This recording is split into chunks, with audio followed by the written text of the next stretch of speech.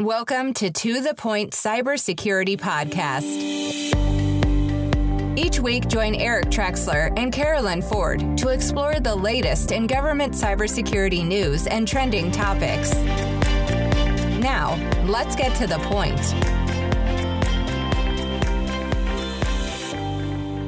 Welcome to the Point Cybersecurity. I'm Carolyn Ford with Eric Trexler. Hi, Eric. Hey, Caroline, my floors are dry finally. Excellent. That water leak. You should have seen this hose. It was one of those steel braided hoses. It just burst. I mean, I have no idea how there was so much pressure, but we're finally dry and okay. Well, excellent. So we're going to pick up where we left off last episode with our 2020 review of cybersecurity trends and our 2021 insights or predictions with Mike Gruss, executive editor, Defense News, and C4ISR Net, and Phil Goldstein, senior editor for FedTech and State Tech. So, all right, guys, we're just going to pick up where we left off last week. And where we were headed was insider threats, basically. We talked last week about mission's always going to win. Like, the more security pieces we put in control, and we talked about this with the other predictions, like, people are really ingenious, right? They're going to find a way to do what they need to do. So Dr. Cunningham has written this insight, and she says something that I really like. She said that successful cybersecurity strategies will stop trying to use technology as a unilateral force to control human behavior, but instead, we have to better understand these behaviors to find ways to mitigate their risk to organizations and organizational assets. So, Phil, I'm going to toss this one to you first. What do you think about that? I think that that's very true. And I think that this comes down to government agencies building surveys that ask questions of users, not just about their behaviors and how they interact with applications and security tools, but why. What motivates people to take shortcuts or use shadow IT or not comply fully with security protocols? And then pivot from that and try to determine how solutions can be architected that either solve for that problem that users say they're experiencing, or try to build in some way to accommodate that behavior. Now, this contrasts with this desire that we've heard among agencies, especially within DoD and the intelligence communities, to move to a zero trust model and require authentication all the time, for access to the network and access to resources. And there may be some organizations that can say, you know what, if you want to get access, you have to play by these rules, no exceptions. And that's probably more likely to fly, I would think, and Mike can chime in and correct me if I'm wrong, it's probably more likely to fly in a military organization than a civilian one, where you have a tradition of sort of chain of command and following orders. But I think that if you want users to not do workarounds to your security measures, you need to understand why they would want to, and then re-engineer around that deeper understanding. I think you're right, Phil. And I think, what we talked about last week, just where the demands of telework or the demands of the pandemic or the demands of a leader who maybe doesn't have quite the same understanding. I think that's where the issue will be. Phil, do you see a difference between the way in behavior between state and or federal employees, contractors, agents? I think that I would say, state and local IT officials and IT leaders who I talk to, say that training and awareness is a huge part of what they do in terms of security. They tend to not have as many resources, as federal agencies from a budgeting standpoint to, apply to training. So I think that, you are probably more likely to see gaps or lapses. I think that that's one of the reasons why local governments, for example, have perennially now for, the past several years been huge targets for ransomware attacks because, you're just more likely to get somebody to click on, a link or go to some malicious website. And you're probably also less likely than you might be in a federal context, although this is changing based upon conversations, to have those kind of next generation endpoint security tools to protect users when they're working, remotely from home. But some state governments are starting to put those kinds of tools in place. I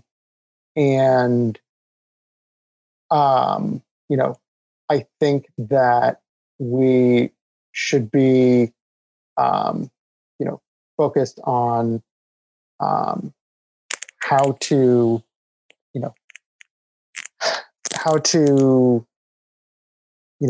get people to understand, get IT leaders to understand that, they need to meet their users kind of where they are. Yeah, I think Dr. Cunningham, who's a behavioral scientist, by the way, not an IT professional, which I love, I think she sums it up well. We can learn more about what motivates behavior and how people ultimately choose to behave, in her recommendation. Because we're really talking about people. We're talking about humans. And if you crank the security down too much, they're going to squirt out and get the job done some other way. And if you don't have enough security, well, they'll get the job done, but it may not matter. And I think part of what you're saying, Phil, is at the state level, they have less security, so they may need to go off-road less, but they still may be less secure in some cases because they just don't have the talent or the infrastructure or the budget. Yeah, I think that that's true. So ultimately, what we're talking about... Go ahead, Caroline. Well, I was just going to say, having context around it is so important. Doing that behavioral baseline so we understand, why people are trying to do what they're trying to do, right? Instead of just locking it down. Yeah, I believe most people go to work every day intending to do a good job. They're trying to get their work done, whether it's writing their article or making sure their team's okay or creating marketing material, as you do, Carolyn, for the organization. They go to work and they try to get it done, but they may have to go to Dropbox or outside some corporate system to get it done, and they don't necessarily understand or care that could create a risk for the organization. They're just trying to do their job. Yeah. And they're well-intentioned. Most people are well-intentioned in this world. I'm going to live with that at least. I agree. So let's talk about maybe the not so well-intentioned AI. So machine-based learning, AI, I've heard a lot about this lately, just that there's so many baked-in biases to AI. So how can it be objective? So Eric and Phil, I guess, Eric, let's send it over to you first. Yeah, this one's a tough one for me because people are still creating, the algorithms in many cases. And, I think, Mike, you were saying earlier that I'm blanking here, Carolyn. Cut this out. Jürgen, cut this out. What the hell where was I going with that, Mike? You were talking about zero trust. Sorry. Let's start that over. Mike, I think you were talking about zero trust being ubiquitous everywhere. It's the new buzzword. It's everything. Well, AI and machine learning have been for the last half decade, at least. I don't know that I've seen a lot of AI in cybersecurity. I'm starting to see it in the photography side. On the machine learning side, I think we're seeing more and more, but I think humans are still involved, Carolyn, and you can still fake the system out. Mike, I don't know your thoughts. I'll tell you, there was one of the Air Force's intelligence officers spoke on this last week, and I'm going to just read a paragraph from one of my colleagues' stories. It was from Mark Pomerleau. He said, this is talking about AI bias. He said, in a national security context, the consequences could be dire. For example, what if the military builds an intelligence algorithm that is unintentionally biased toward Russian intrusion methods versus Chinese or Iranian? What if military builds an algorithm to locate ballistic missiles, but developers only use North Korean imagery data to train it? Will it be able to accurately locate ballistic missiles originating from other adversaries. So I think there's, the story goes on and talks about, just even in customer service, how there are biases and, someone who's learned English as a second language, or male voices versus female voices. And, there is a lot of opportunity just in thinking, hey, this is how I think, and this is the way it must be done. And so, obviously for years we've talked about diversity of thought in the office, making for a better workplace. And I think what we're going to see here is if there is a bias in AI, or people only thinking about problems the same way, that's where we're going to run into problems. Or we've only seen, this intrusion look like ABC, and we haven't really gamed it out that's how we see it, but that's not actually what's happening. And so you're going to have to turn things around and look at it from a different perspective. And just even like his facial recognition software, right? How it has a hard time with darker colored skin. Did you know Kodak knew about that? Like, we're talking decades ago. They didn't do anything about it until I think it was furniture companies started saying that their customers were unable to identify the different wood species. And that's when Kodak started to address it. So, I mean, talk about crazy biases that have been baked in for so long. So, Phil, I'd like to get your perspective on this too. I think that it's very clear for the data science community that they need to do a better job of addressing bias in machine learning models. At the AWS reInvent conference last week, they said that they were going to launch this thing called SageMaker Clarify to basically give you insight into your data and your models. And it's designed to analyze data for bias before you start data prep, so that whoever's working with the data can spot these kinds of problems before you even start building your models. But it's a big problem. There's been a ton of research on this that I was reading about in terms of, it depends upon who you have building the models. There was this research from Columbia that tasked 400 AI engineers to create algorithms, that made 8.2 million predictions about 20,000 people. It's the study that was put into the Navigating Broader Impacts of AI Research at the 2020 NeurIPS Machine Learning Conference. And they basically found that, for example, male programmers' prediction errors were more likely to be correlated with each other. And, that basically indicates that the more homogeneous your data science team is, the more likely it is that a given prediction error is going to recur. So basically, building more diversity into your machine learning team reduces the probability that you're going to have bias that compounds. And I think that ultimately you basically can't turn all of this over to the algorithm. You need to, as Mike was saying, look at this from another perspective, bring that human intelligence and human judgment in, to your understanding of the algorithm, the risks that you're creating with it, the biases, and maybe this involves having some kind of a red team, analysis of your machine learning model to call out the bias and say, hey, we're people who are not as closely connected with building this model. We're coming at it from a somewhat outside perspective, and we can tell the people who are building the model, hey, you need to watch out for this because you didn't catch this when you were initially building the model. So, it's a big problem, and as machine learning becomes a greater part of, how the government does its work and analyzes data, I think it's going to become more critical to address. So, but what I'm hearing you both say is diversity is good in the workplace, but it's also good in the algorithms, right? Absolutely. Well, and do you think are we going to see government take the lead and require the diversity that we're talking about, like as these algorithms are being built? Like, I'm talking basic diversity, people from different genders, different ethnicities involved in this. Is that going to be a thing, or am I just dreaming?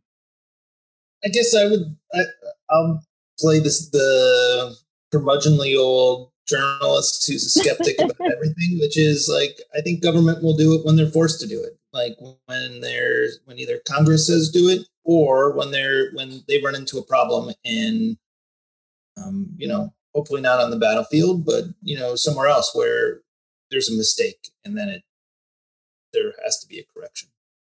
All right. So is that your 2021 prediction, Mike? The government's going to do it when they have to do it? No, I wrote these down. I have good predictions for 2021. All right. Well, let's go to your predictions, Mike and Phil. So Mike, you get to go first. Give us your top predictions for 2021.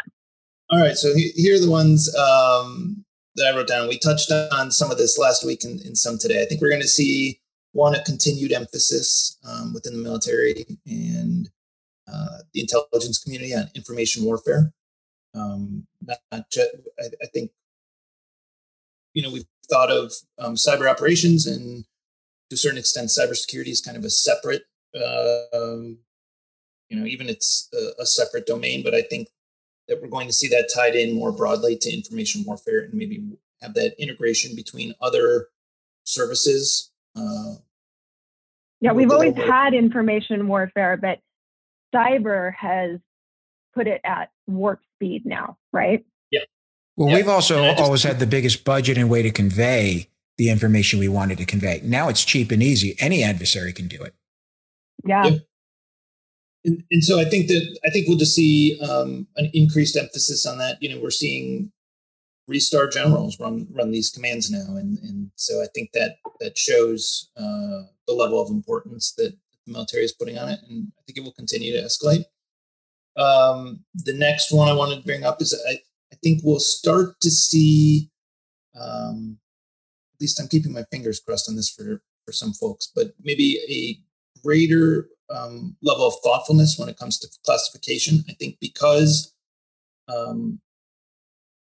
it's been so hard to work on classified material at home during the pandemic that, there are folks who still need to come in to do classified work. There are certain aspects that you can't escape. And so I'm not sure technology necessarily is the answer. I think maybe the easier step is to make sure that only that material that needs to be classified is classified. And so maybe people will be thinking more about that rather than have someone come in an office and maybe be at risk or be unnecessarily out, especially as, everyone expects the next couple months, things could be, even though a vaccine's on the way, things could still be pretty ugly with pandemic. I think there will be a greater emphasis there on what is and what parts of, anything need to be classified. And then I actually love that one because, even where we work, Eric, it can be an issue. And honestly, a lot of times I think it's easy. People just go the easy route and just leave whatever the default classification is rather than think about it and think, does this really need this classification level or can this just be public? So that one's right, but it's safe to overclassify. Plus, exactly. A lot of times the data, even if marked appropriately, it's on a classified network. Mm-hmm. So it's really hard to take unclass from a JWICS or a secret level network and share it because you've got to print it. It's all the markings are there. It's unclassed. Then you scan it. Mike, I agree with you. I hope they go this direction, but I'll tell you, the CMMC team, who I'm a big fan of, they're putting out CUI classification markers now. Now that'll be shared, but the number of markers they're putting out there, it's just going to make the problem. They're dozen plus categories, 20 categories. And, that gets into, so it gets complicated. It gets into what we talked about earlier. If things are too complicated, will they just not get done, or will they resort to something else? And I think that's a conversation we're going to be having more in 2021. And then quickly, we talked about Cozy Bear. I think we're going to see more internationally. I think we're going to see more alliances lead to faster attribution. I think, we've seen that obviously the United States isn't the only one who's facing these problems and isn't the only one with solutions. So I think we're going to see a lot more on this kind of countries who are of the same mindset and some greater cooperation there. And then the last one. Do you think we'll do something if we get, if we get some level of basic or relatively assured attribution? Do you think we'll start doing more? Yes. Will we start doing more publicly? I think that's a different question. That technique not graded, right? Yeah.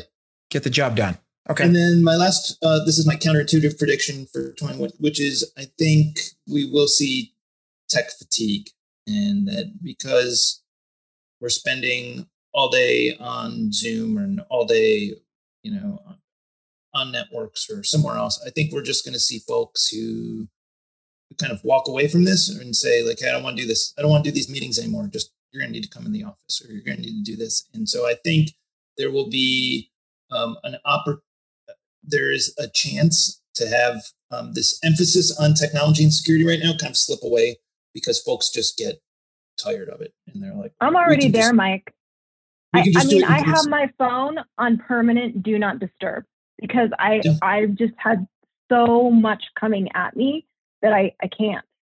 I'm there. And so that's what I think could happen next year is that, particularly from, maybe it's even a year out, but like from a budgeting perspective, or from even a line of effort, as a government official might say, that I wonder how long technology and cybersecurity can stay in the spotlight when people are just getting interesting. Yeah. Interesting. I had a friend this weekend who's been in the industry decades, and they decide they're contemplating just going into nursing. And it was like, whoa, wait a minute. That's a left turn, right? You've been in this industry a couple decades. You're nearing retirement, and you're going to go to nursing school. I'm just tired of it all. And I think COVID has worn them down. So I think they're different. I think I agree with you, Mike. I think we'll see different manifestations, if you will, of what this looks like. But it's tough. Zoom's tough. It is. Yeah. All right, Phil. Give us your 2021 predictions. I don't have a ton, but I'll give you a couple that I'm thinking of. I do think that zero trust security is going to become more in vogue on the civilian side of the house. I don't know how many sort of deployments, there will be, quote unquote. You can't really deploy zero trust. It's more of a paradigm shift that you make and move to in terms of your policies and authentication and all of that. I just think that it's going to become more popular. DoD and the intelligence community tend to lead on these things. And then I think that, once civilian CIOs and CISOs take a look at how that's working, they're going to say, oh, we need to hop on this bandwagon too. So I think that you'll probably see few agencies by the end of the year, move in that direction. And there's just going to be a lot more discussion about it, about best practices. Everybody's going to have their own sort of flavor of zero trust. But I do think that you're going to see movement there. I think that, we're starting to reach an inflection point, and I think that the pandemic accelerated that. So that's one. I think that this is something that's kind of flown under the radar a little bit, but it's one of these wonderful government acronyms, QSMOs or QSMOs, the Quality Service Management Offices, which are for developing shared services within the federal government. One of those is a SOC as a service, and I think that you're going to see greater uptake of that shared service. I don't know. You think government will? Government will do SOC as a service?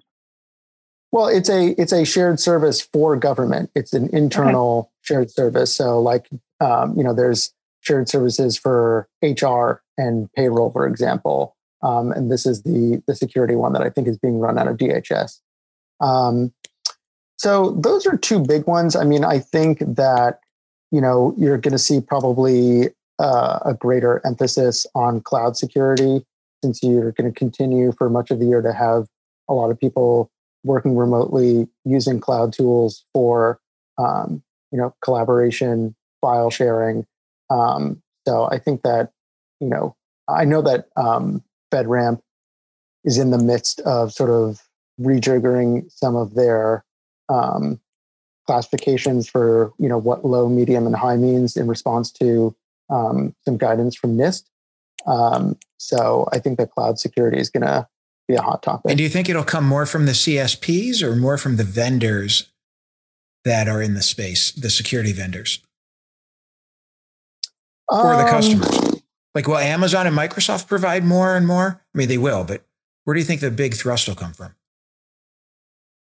It will probably come from, I would say, more the customers and the security vendors than the CSPs. The CSPs will sort of continue to add security into their platforms as kind of a matter of course, and will make announcements at their big conferences about all the wonderful enhancements that they're making to, Azure and AWS and Google Cloud and, Oracle Cloud and so forth.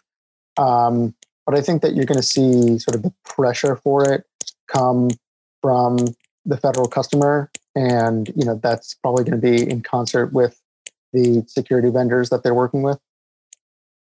Okay. Again, just piggyback on Phil's, Carolyn, I know you asked that, but I think security operations centers as a service is not far off for government. We've seen this move toward enterprise IT as a service. In the military, it's really only at the experimental phase right now, but to me, that's a natural outgrowth of what comes next. Well, and even the CDM Group F program really goes to that in a great way. So we're seeing it. I'd like to see it move a little faster.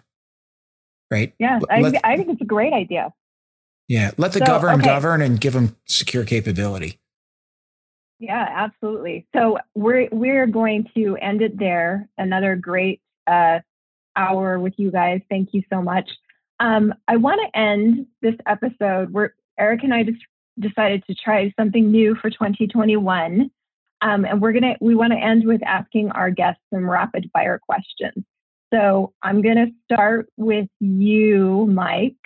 And I'm going to give you just some quick questions. I just want first top of mind answers, just 1 or 2 words, really. Are you ready for this? Right. Yes, we'll see. All right. What are you reading right now?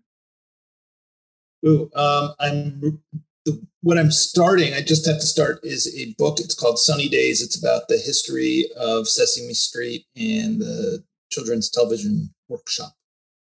Awesome. Ooh, another one from my list. All right. Do you have a cybersecurity must read?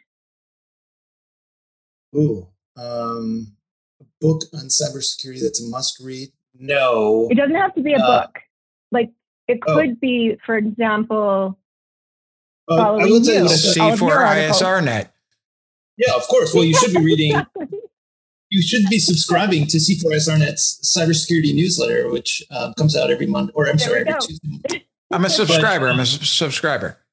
Good. But the other thing I would add, and I will mention this, is I mentioned last episode, but Garrett Graff had a really excellent profile of General Paul Nakasone, who is the head of Cyber Command, and I would say that's worth a read, just to kind of even get a little bit of insight into what's happening on the cyber perspective. On my own brands, I would say you should follow Andrew Everstan and Mark Parmalo on Twitter. They're doing a great job covering cybersecurity and cyber operations for C4ISRnet. All right. What have you binge watched and loved? I'm in the middle of season 2 of The Mandalorian right now.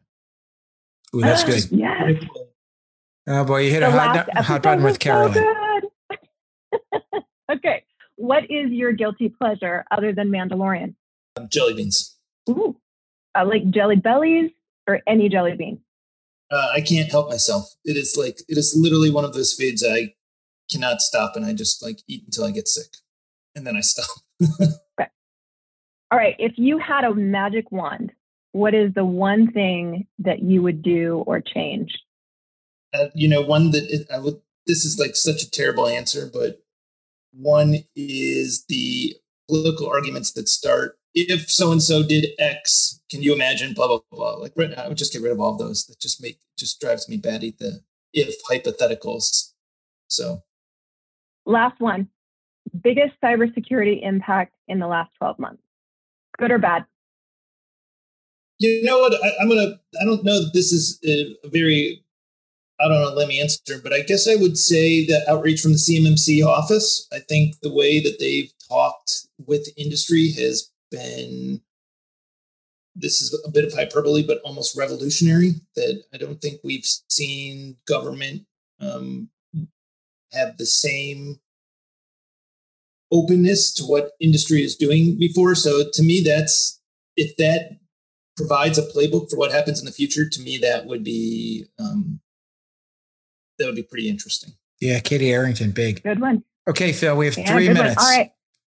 Phil, this is, okay, you ready? Same one. What are you reading right now? I am currently reading this wonderful book by John Dickerson called The Hardest Job in the World. And it's about the history of the American presidency and what it means to be a president and kind of the job qualifications that we as voters should maybe look more at when we're going through campaigns and evaluating what actually is needed on the job. It's a really fascinating history. Awesome. All right. Cybersecurity must read. Obviously, C4ISRNet is a great one. But I would say Krebs on Security is a great blog. And Security Boulevard has some great stuff. There's no shortage of really great commentary that's out there. All right. What have you binge watched and loved? My fiance and I are currently in the midst of watching The Flight Attendant, which is on HBO Max, based on a novel of the same name. Really entertaining, great escapism in these dark times. Ooh, good one to add to my list. All right. What is your guilty pleasure? It used to be and still is to a certain extent cheeseburgers, but I have in the last couple of months really gotten on the Beyond Burger train to try and cut down my intake of red meat, and Beyond Burgers are phenomenal as long as you season them, put some hickory smoked cheddar on it. It tastes just as good as a regular burger. Totally agree. My friend said if you add bacon, you can't tell the difference. All right. What's one thing you would do if you had a magic wand? What's one thing you would change or do? I forgot. Is this in general or for cybersecurity? Anything. Oh, gosh. Yeah. Expunge misinformation from the internet or make people unable to take in and believe misinformation. Ooh, good one. Good All right, one. last question. That is a good one. Biggest cybersecurity impact in the last 12 months. I said, can I change my answer? I want a coronavirus vaccine that tastes like a milkshake. Ooh, good one. All right. Done. Biggest cybersecurity impact in the last 12 months, Phil. I got to say the pandemic and how, it's shifted everybody who can work remotely to remote work and all the different cybersecurity considerations that come out from that, whether it's cloud security or endpoint security. It's really kind of changed the way a good portion of us work and operate in the world. And that obviously has security implications. Yeah, good ones. All right. Thanks, you guys. And thanks to our listeners for joining us. And we will talk to you next week. Thank you, gentlemen. Thank you. Bye. Always good to be on. Thanks so much. Thanks for joining us on the To The Point Cybersecurity Podcast, brought to you by ForcePoint. For more information and show notes from today's episode, please visit www.forcepoint.com/govpodcast. And don't forget to subscribe and leave a review on iTunes or the Google Play Store.